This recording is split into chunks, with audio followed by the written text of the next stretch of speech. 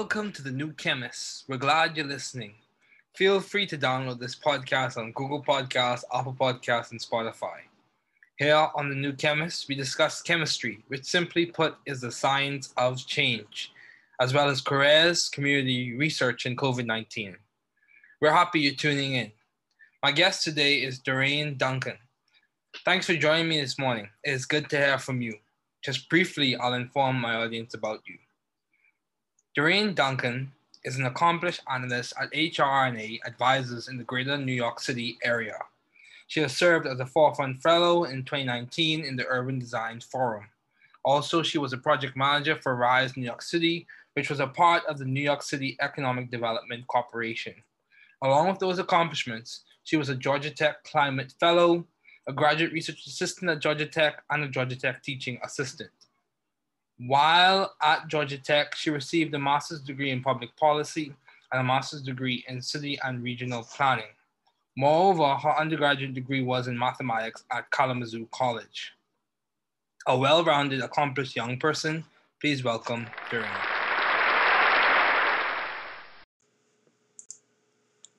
If you haven't heard about Anchor, it's the easiest way to make a podcast. Let me explain. It's free. There's creation tools that allow you to record and edit your podcast right from your phone or computer. Anchor will distribute your podcast for you so it can be heard on Spotify, Apple Podcasts, and many more. You can make money from your podcast with no minimum listenership. It's everything you need to make a podcast in one place. Download the free Anchor app or go to anchor.fm to get started. Good morning, Dorraine. Thanks for joining me today. Thanks for having me, David. Yes. It's good to see you after such a long time. Same here. Yeah. So what have been your long-standing interests in the field of public policy? So for a very long time, I've been, interested in sustainability and resilience. And I think while I was in Jamaica in high school, I didn't have the language. I didn't know that was what I was interested in. But I think, having grown up in a small island, I think you become very aware of, natural disasters of all kinds. So whether it's hurricanes or floods or droughts or whatever it may be, from a very young age, I'm used to seeing those things. And I think I became very interested in the ways that, these natural disasters impacted people and the way that people kind of responded to those things. So from high school, I understood and I really enjoyed things like social studies and geography. And I think my kind of translation of that into sustainability kind of happened later on, probably in college time. But I've always had that interest in understanding how the environment impacts people's futures, impacts people's families, and the way in turn that people impact the environment. I've always been interested in that. And the language came on, much later on in my life. Okay, that's interesting that you said that the passion and interest was there. But for you, the way you articulated it or expressed it or fleshed it out, it came later on. So along the lines of that question, just before we transition to more, would you say it's essential or critical for Caribbean students to study sustainability or be aware of sustainability? Would you say that'll be beneficial in the curriculum or? Of course, without a doubt. I mean, I think island populations, we are at the mercy of so many environmental forces on a regular basis. The lack of water, electricity, all of these things that, by and large, you don't think about if they are provided for you on a regular basis. In island context, we know that we have to think about these things. You have to be concerned about water. If you have a very active hurricane season, you know that the prices of food is going to be more expensive in the next coming months. And that's what's happening right now in Jamaica, regardless of, not regardless, but also the impact of how the environment affects you is very much dependent on your income, your access to power, and kind of social mobility. So I think given the fact that, Caribbean islands, by and large, their, income inequality is like a big issue in those countries. The way the environment affects people on a daily basis is extraordinarily different. You know, like if you go uptown, you know, nothing really phases you. If the hurricane happens, you know your house is secure, you know that your water supply is secure, you know that you're going to have electricity to do your homework or do work. But for everybody else, that you have to plan for these things. So I'm staying at my father-in-law's house right now, and there is, you know, several extra buckets and bottles of water in the bathroom. Why? In case water goes away, you can wash your hands, you can flush the toilet, you know. So you have to be planning ahead for all of these things. And I was happy that we had, you know, geography and a couple science classes focused on the environment. But as you said, I do think we need to improve the education, the environmental education that we're giving to people in the Caribbean, and have it be more focused on, you know, the ways that climate change are impacting our future, impacting the population. Yeah, that's good because, you know, for even me, they have a fellowship program, another fellowship program at Indiana University, which is where I study, and they're talking about climate fellows. So that's something I'm probably going to look into. Yeah. Yeah. So how do you maintain view of the bigger picture in your career and in your life in general? When you face obstacles, challenges, Dorraine, I would say you have been very accomplished thus far. So how do you maintain view of the bigger picture? I think this is a very hard question for me to answer because I think on a regular basis, I'm a very big picture thinker. So it's like very easy for me to think and like daydream about, you know, alternative futures for the Caribbean, alternative futures for Jamaica, solutions to different environmental problems or social problems, right? But what is much harder for me is to break that vision down into actual actionable steps and like step forward to that.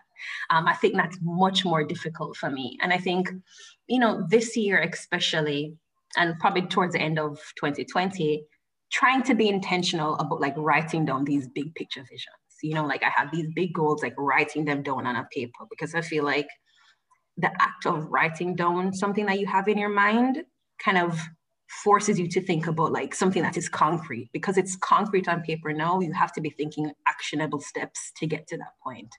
And it's hard. It's very hard because I feel like I think about a vision that's like, you know, achievable maybe 25 years from now. So the immediate things, what I can do right now is not very apparent. But I think I've been trying to commit myself to writing it down and being intentional about researching, like how, if I want to start a business, like what is the first step I need to do? You know, I'm going on YouTube and finding people who are doing similar visions and understanding their trajectory and the steps that they've taken to get from point A to, you know, point Z. Wow. Yeah, that's good. That's good because, you know, one thing I have to keep in mind sometimes, even with me, it's a challenge because you have these goals for yourself, whether it be personal, professional, academic, whatever the goals may be. You have to keep in mind. I have to keep in mind that the decisions that you make today to impact those goals later on. You have to be quite cognizant of the decisions that you're making. Yeah, I agree.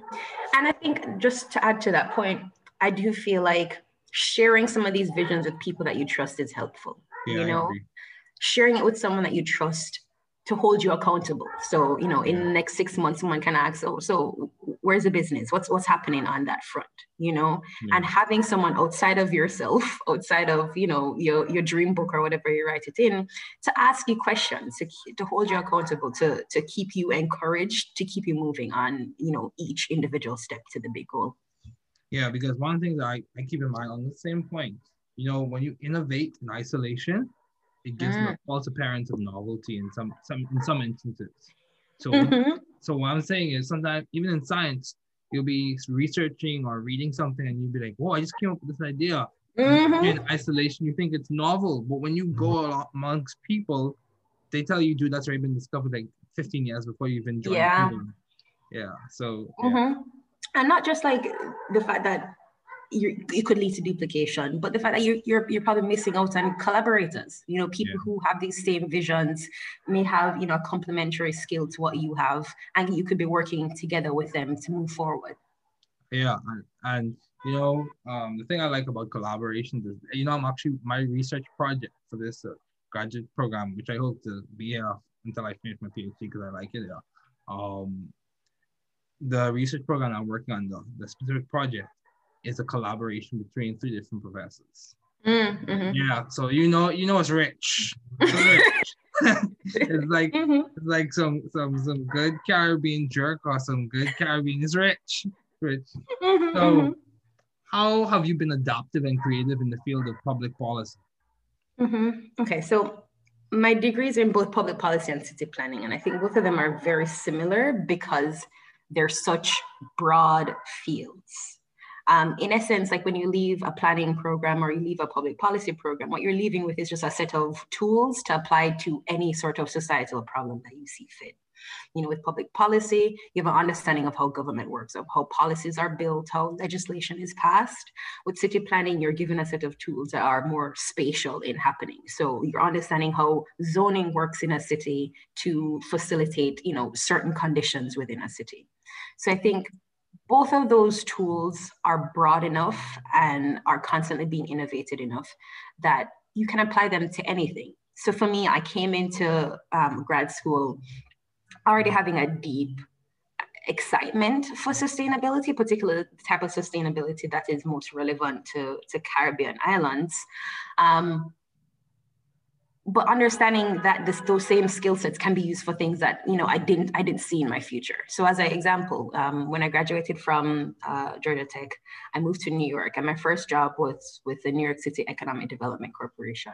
One, I never saw myself working in economic development because there's this false dichotomy that sustainability or economic development, the two of them don't happen at the same time. But here I was working in this space, working on, the advancement of renewable energy in the city, but also thinking about the fact that this can create jobs. This can create meaningful jobs for, various communities, particularly communities of color in New York. Understanding that I had to kind of reapply my understanding of, sustainability as a system. Of course, renewable energy is one part that I'm interested in and also kind of have experience in, but understanding that the training of people to work in this industry is as important as the technologies themselves. Understanding that, the workforce development side of it is as important as the technology itself. And I think planning and policy are helpful in having you approach problems as systems.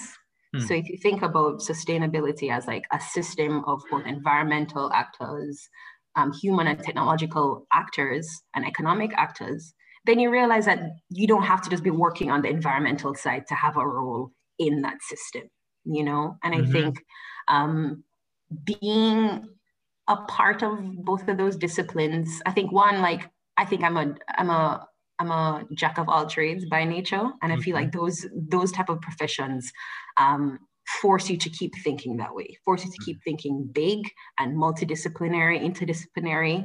You have to think that way when you're in those spaces. Yeah, that's good. Along the same lines, you made the point that just because you're working in one sector, whether it be with environmental actors or under the environmental domain or regime, doesn't mean you're not impacting a larger goal. So because you have human factors, societal factors, and all those other things. So yeah, I completely agree. So you went to Kalamazoo College. You went to the very good institute, Georgia Tech. And you how did you seek or find the right environment for you to thrive intellectually? How did you choose those schools? What was the guiding factor? I'll be very honest with you. For Kalamazoo, I went there because I got a scholarship. Okay. I think when I was graduating my last year of high school, based on the subjects I did in sixth form, I got into UA, and that's the University of West Indies in the Caribbean. And I could have done geology and geography, or could have done actuarial science. I was not confident that, I wanted to do either of those subjects, kind of because the way that the education system works in the Caribbean is kind of you're streamed. So depending on the subjects that you do in high school, it kind of, maps out a path for you in tertiary education. And I knew that what I wanted to do didn't sit squarely in either of those spaces. So at the very least, I knew that I wanted to be able to explore liberal arts education, a place that I could kind of jump from discipline to discipline, because, my jack of all tradesness was popping up from there. So I told my parents that I want to go overseas and, get this type of education. in sixth form, I applied to a bunch of colleges. I didn't get any scholarships. And I was like, all right, my parents can't afford to pay an entire tuition. So I stayed, I basically took a gap year and I worked during that year and reapplied. So the second time I applied, I got into Kalamazoo and I got a pretty good scholarship.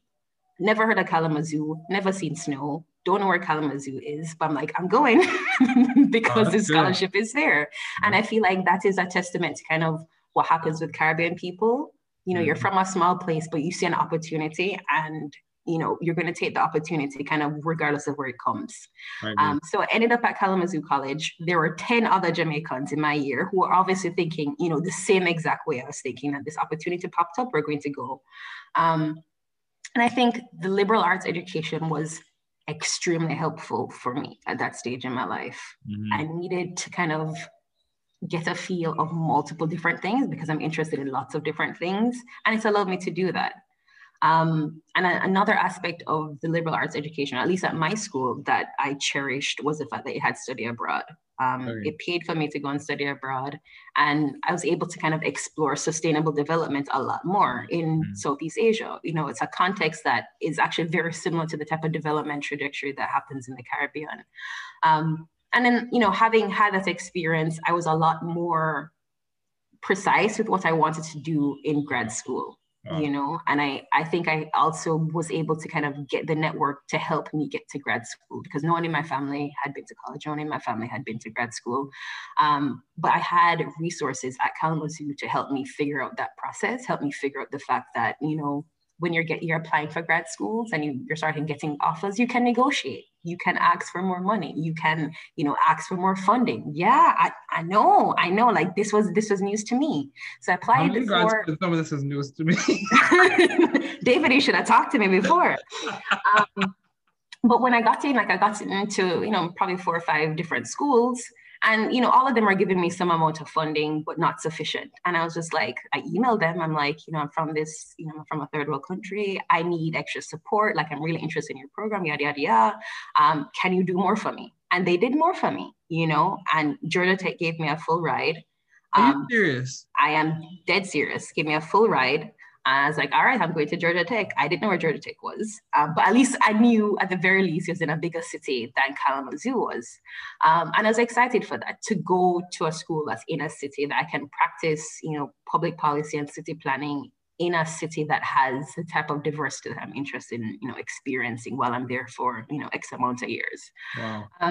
So yeah, I think kind of the schools you go to matter less than kind of what you're trying to get out of those schools. You know, I feel like it's kind of corny people say, but education is kind of, your experience is what you make it. Because I could have gone to lots of other different schools, and I feel like I could have, you know, having the knowledge and the base that I had and the network of people to give me that knowledge, I could have made, you know, I probably would have been in the same or similar place as I am right now. So yeah.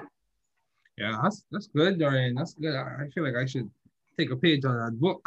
Well, yeah, I mean, everything is a negotiation, you know, like, and I do think that is one of the difficult parts. And you're coming from, you know, context or families that don't have significant experience, you know, doing grad school or doing college. No one telling you this stuff. But, you know, I had like a white friend in school who all of their parents or grandparents, aunts and uncles went to grad school. So they know the system, you know, and picking up those pieces of information and sharing it within our circles of, you know, immigrant communities, people of color. Like, it's very important that you're sharing that information.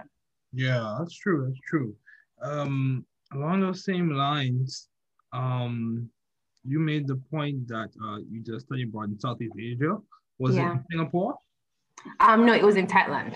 Thailand, okay. Because I know Singapore is really big on that development and stuff like that. What stood out in Thailand? What? Repeat the question? What stood out in Thailand? I mean, so much. So the program there was on sustainable development within the context of, you know, a country that's rapidly developing. And I think for me,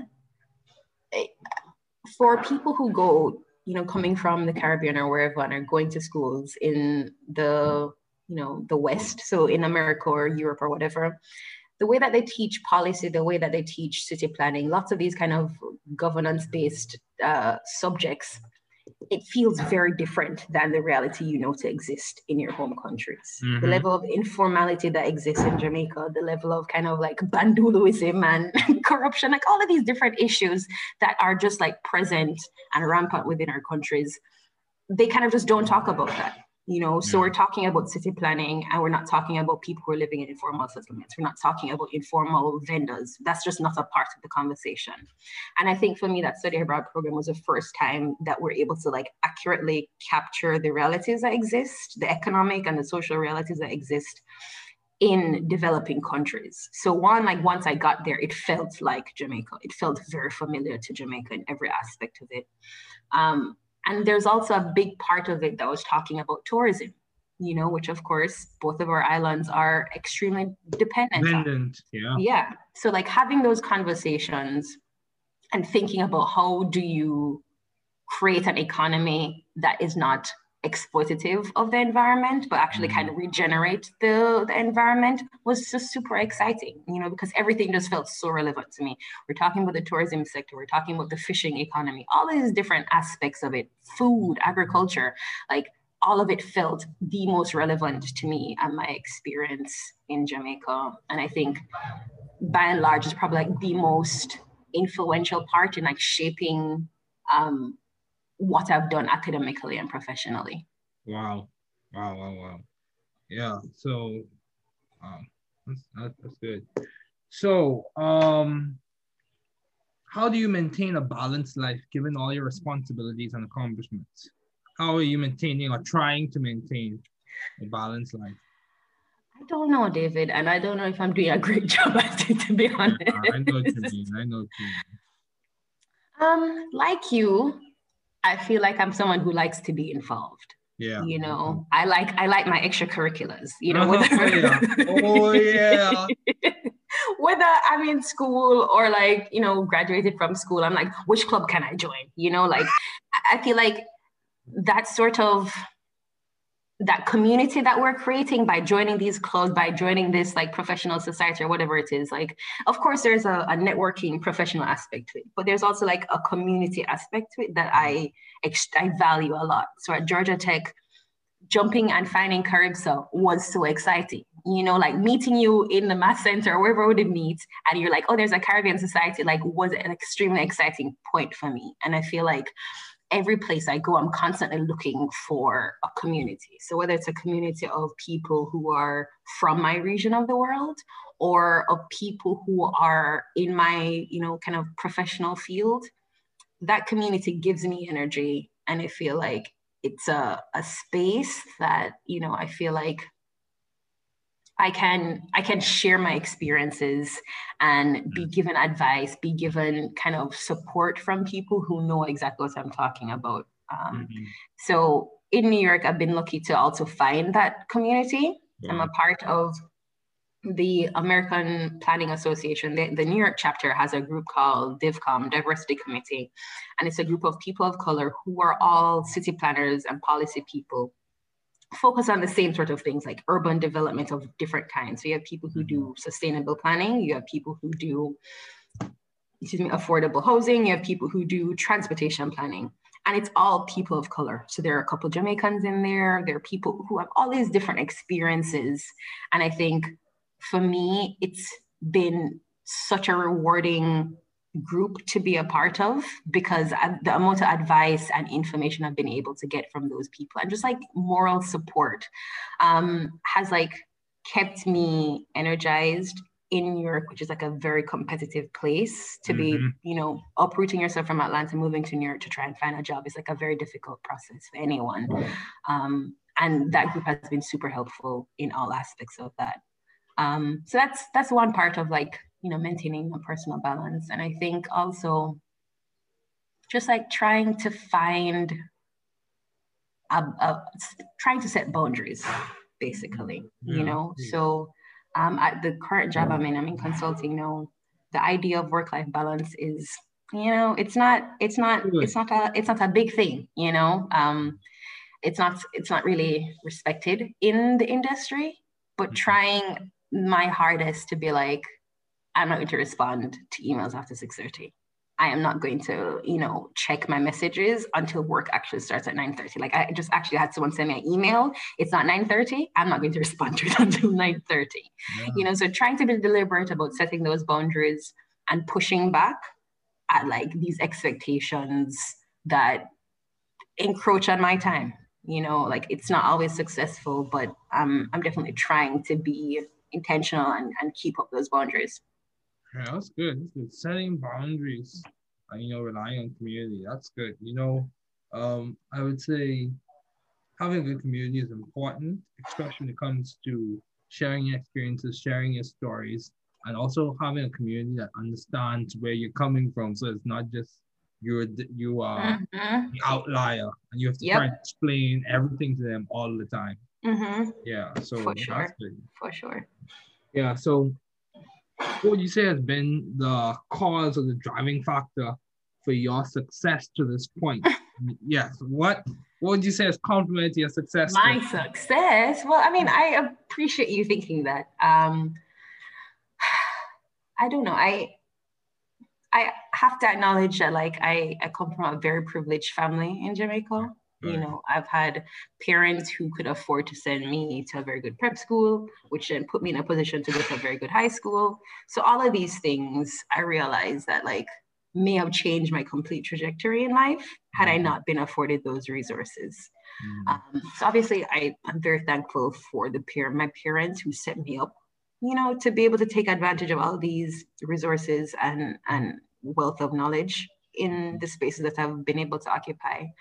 But in terms of like my own kind of drive, I do think, as I said, like I'm a very big picture thinker. And I feel like I always have in the back of my head or the front of my head, like, a vision of the future I want for Jamaica, the future that I want to help build for Jamaica. And for me, going back home has always been like the ultimate goal, returning home and like having a business idea or setting up some organization that's doing this type of work, sustainability minded work, has always like driven me. So the choices I've made professionally or academically, it's like, is this going to help set me up for what I want to do in Jamaica? Yes, then I'll take it. No, then maybe this is not for me.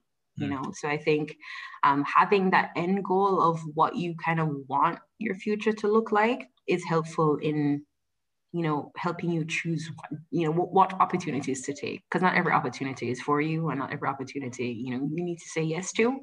But yeah, I think just having that kind of clear vision of what I want my 2030 to look like, my 2035 to look like. Yeah, because time is like money, so you have to spend it wisely. You have to value how you invest in your time, and not every good opportunity is something for you to take.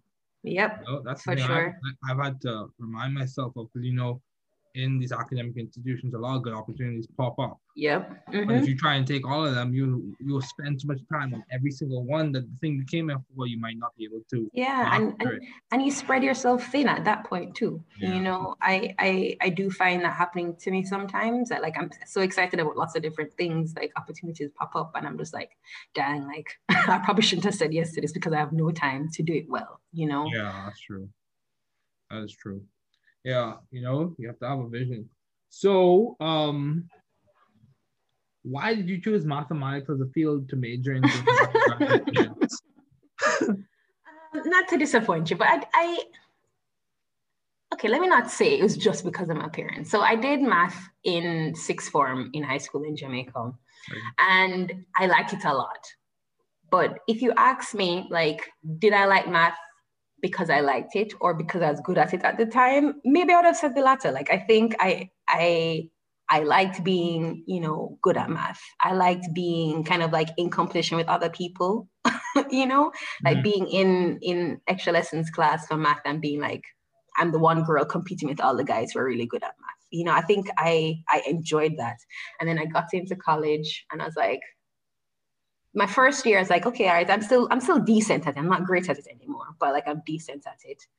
And then by the time I got to my third year, I was like, this is not relevant to me, in all honesty. Like it just felt so abstract Okay. from the kind of the visions that I had for myself at that point, because I'd already done study abroad. Like I understood like sustainability, sustainable development is something I'm interested in, and I didn't see a place for math anymore. But it was too late to change my major. So I continued with it, graduated with it, and then I had the minor in environmental studies. And I would like make jokes with people like, I regret doing math. By the time I got to like applying for grad school, I was surprised at how many like programs were like, we appreciate the fact that you have done math in undergrad. The fact that you have proven mastery of some extent of this technical subject means that you're bringing like a analytical nature to public policy and to city planning, which like in themselves, like you wouldn't expect, but they do have an analytical component, in public policy, one of the most difficult classes I was doing was statistics, but I had that kind of edge up having done math in undergrad, so by and large, I don't regret doing math or having that ability to like kind of switch to an analytical mindset. I think it has served me well in both fields that I am in now. Wow, that's good. Yeah, past experiences do give you a framework for you to progress and interpret what you're going through. So, as we conclude, do you have any advice to those wanting to pursue the field you are currently working in? Yeah, I mean, I think the Caribbean needs more people like this, or just the world generally. I think what excites me about both public policy and city planning is that it forces you to think about issues like systems, as I mentioned before. And I feel like once you start viewing the environment as a system of different actors, of different institutions, of different pieces of infrastructure, then I feel like the kind of false boundaries and silos that we have in the government, in the society, kind of start coming down. So like me as a city planner who's interested in climate change, I know that like I need to understand manufacturing. I know that I need to have relationships with people who could be potentially building, solar panels or offshore wind turbines or whatever it is. So like the kind of fake idea that like I need to be in this space and only occupy spaces that say environment, those walls start crumbling. And I feel that's extremely important, especially for nations that are developing, that you understand, the food system is extremely interdisciplinary. And if you're able to capture the fact that all of these issues that we face work as systems and they need you need to be intervening on multiple aspects, then I don't think we're going to have like a development that is being able to be sustained really. So I think regardless of what career you end up, the mindset of thinking of problems in systems is extremely valuable for not just the Caribbean, but just generally everywhere. I think that's helped me build relationships, relationships with people who do transportation, relationships with people who do housing. And I think it's also been beneficial for me because like I'm not intimidated by going into a field that like I'm not familiar with, doing projects that are food related, doing projects that are workforce related. I'm not intimidated by that because I understand the way that systems work. Wow, that's good. That's very good. So what is some of the most beneficial advice you have received?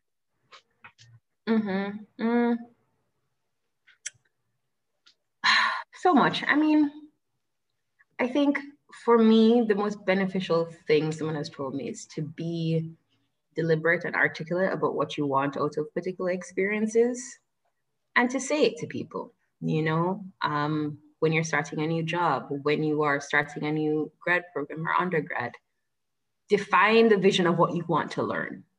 Say that like my interest in environmental studies is because I want to focus on Caribbean nations and the problem that exists in Caribbean nations. And sometimes that may not result in anything, but sometimes you defining what you want out of an experience helps people connect you better to different resources that can help you, build that experience. So saying to people that I'm interested in the context of island nations in sciences generally, they may be able to connect you to a professor that's also from the Caribbean. They may be able to connect you to someone that's doing research in a Caribbean island, whatever it may be. And I think that's been something that has stuck with me throughout my academic and professional career.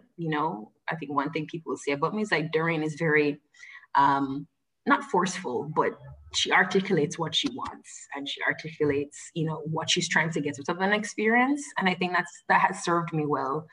And of course, the kind of other side to that is like, what if you are not sure what you want? I mean, that can also be something that you say to people, like, I'm not sure what I'm wanting out of this experience. So maybe giving me like a diversity of experiences and perspectives within this like academic or professional space is something that you need. You need to be able to explore multiple different options so that you are quickly able to realize what you don't like and what you like.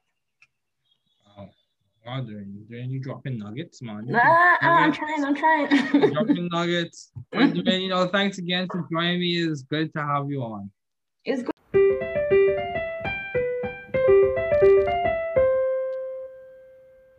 Thanks for listening. We're glad you were able to tune into this podcast. Once again, this is The New Chemist, where we discuss chemistry, which simply put is the science of change, as well as the other sciences, careers, community, research, and COVID-19. Thanks again for listening. Note, the views on this podcast represent those of my guests and I.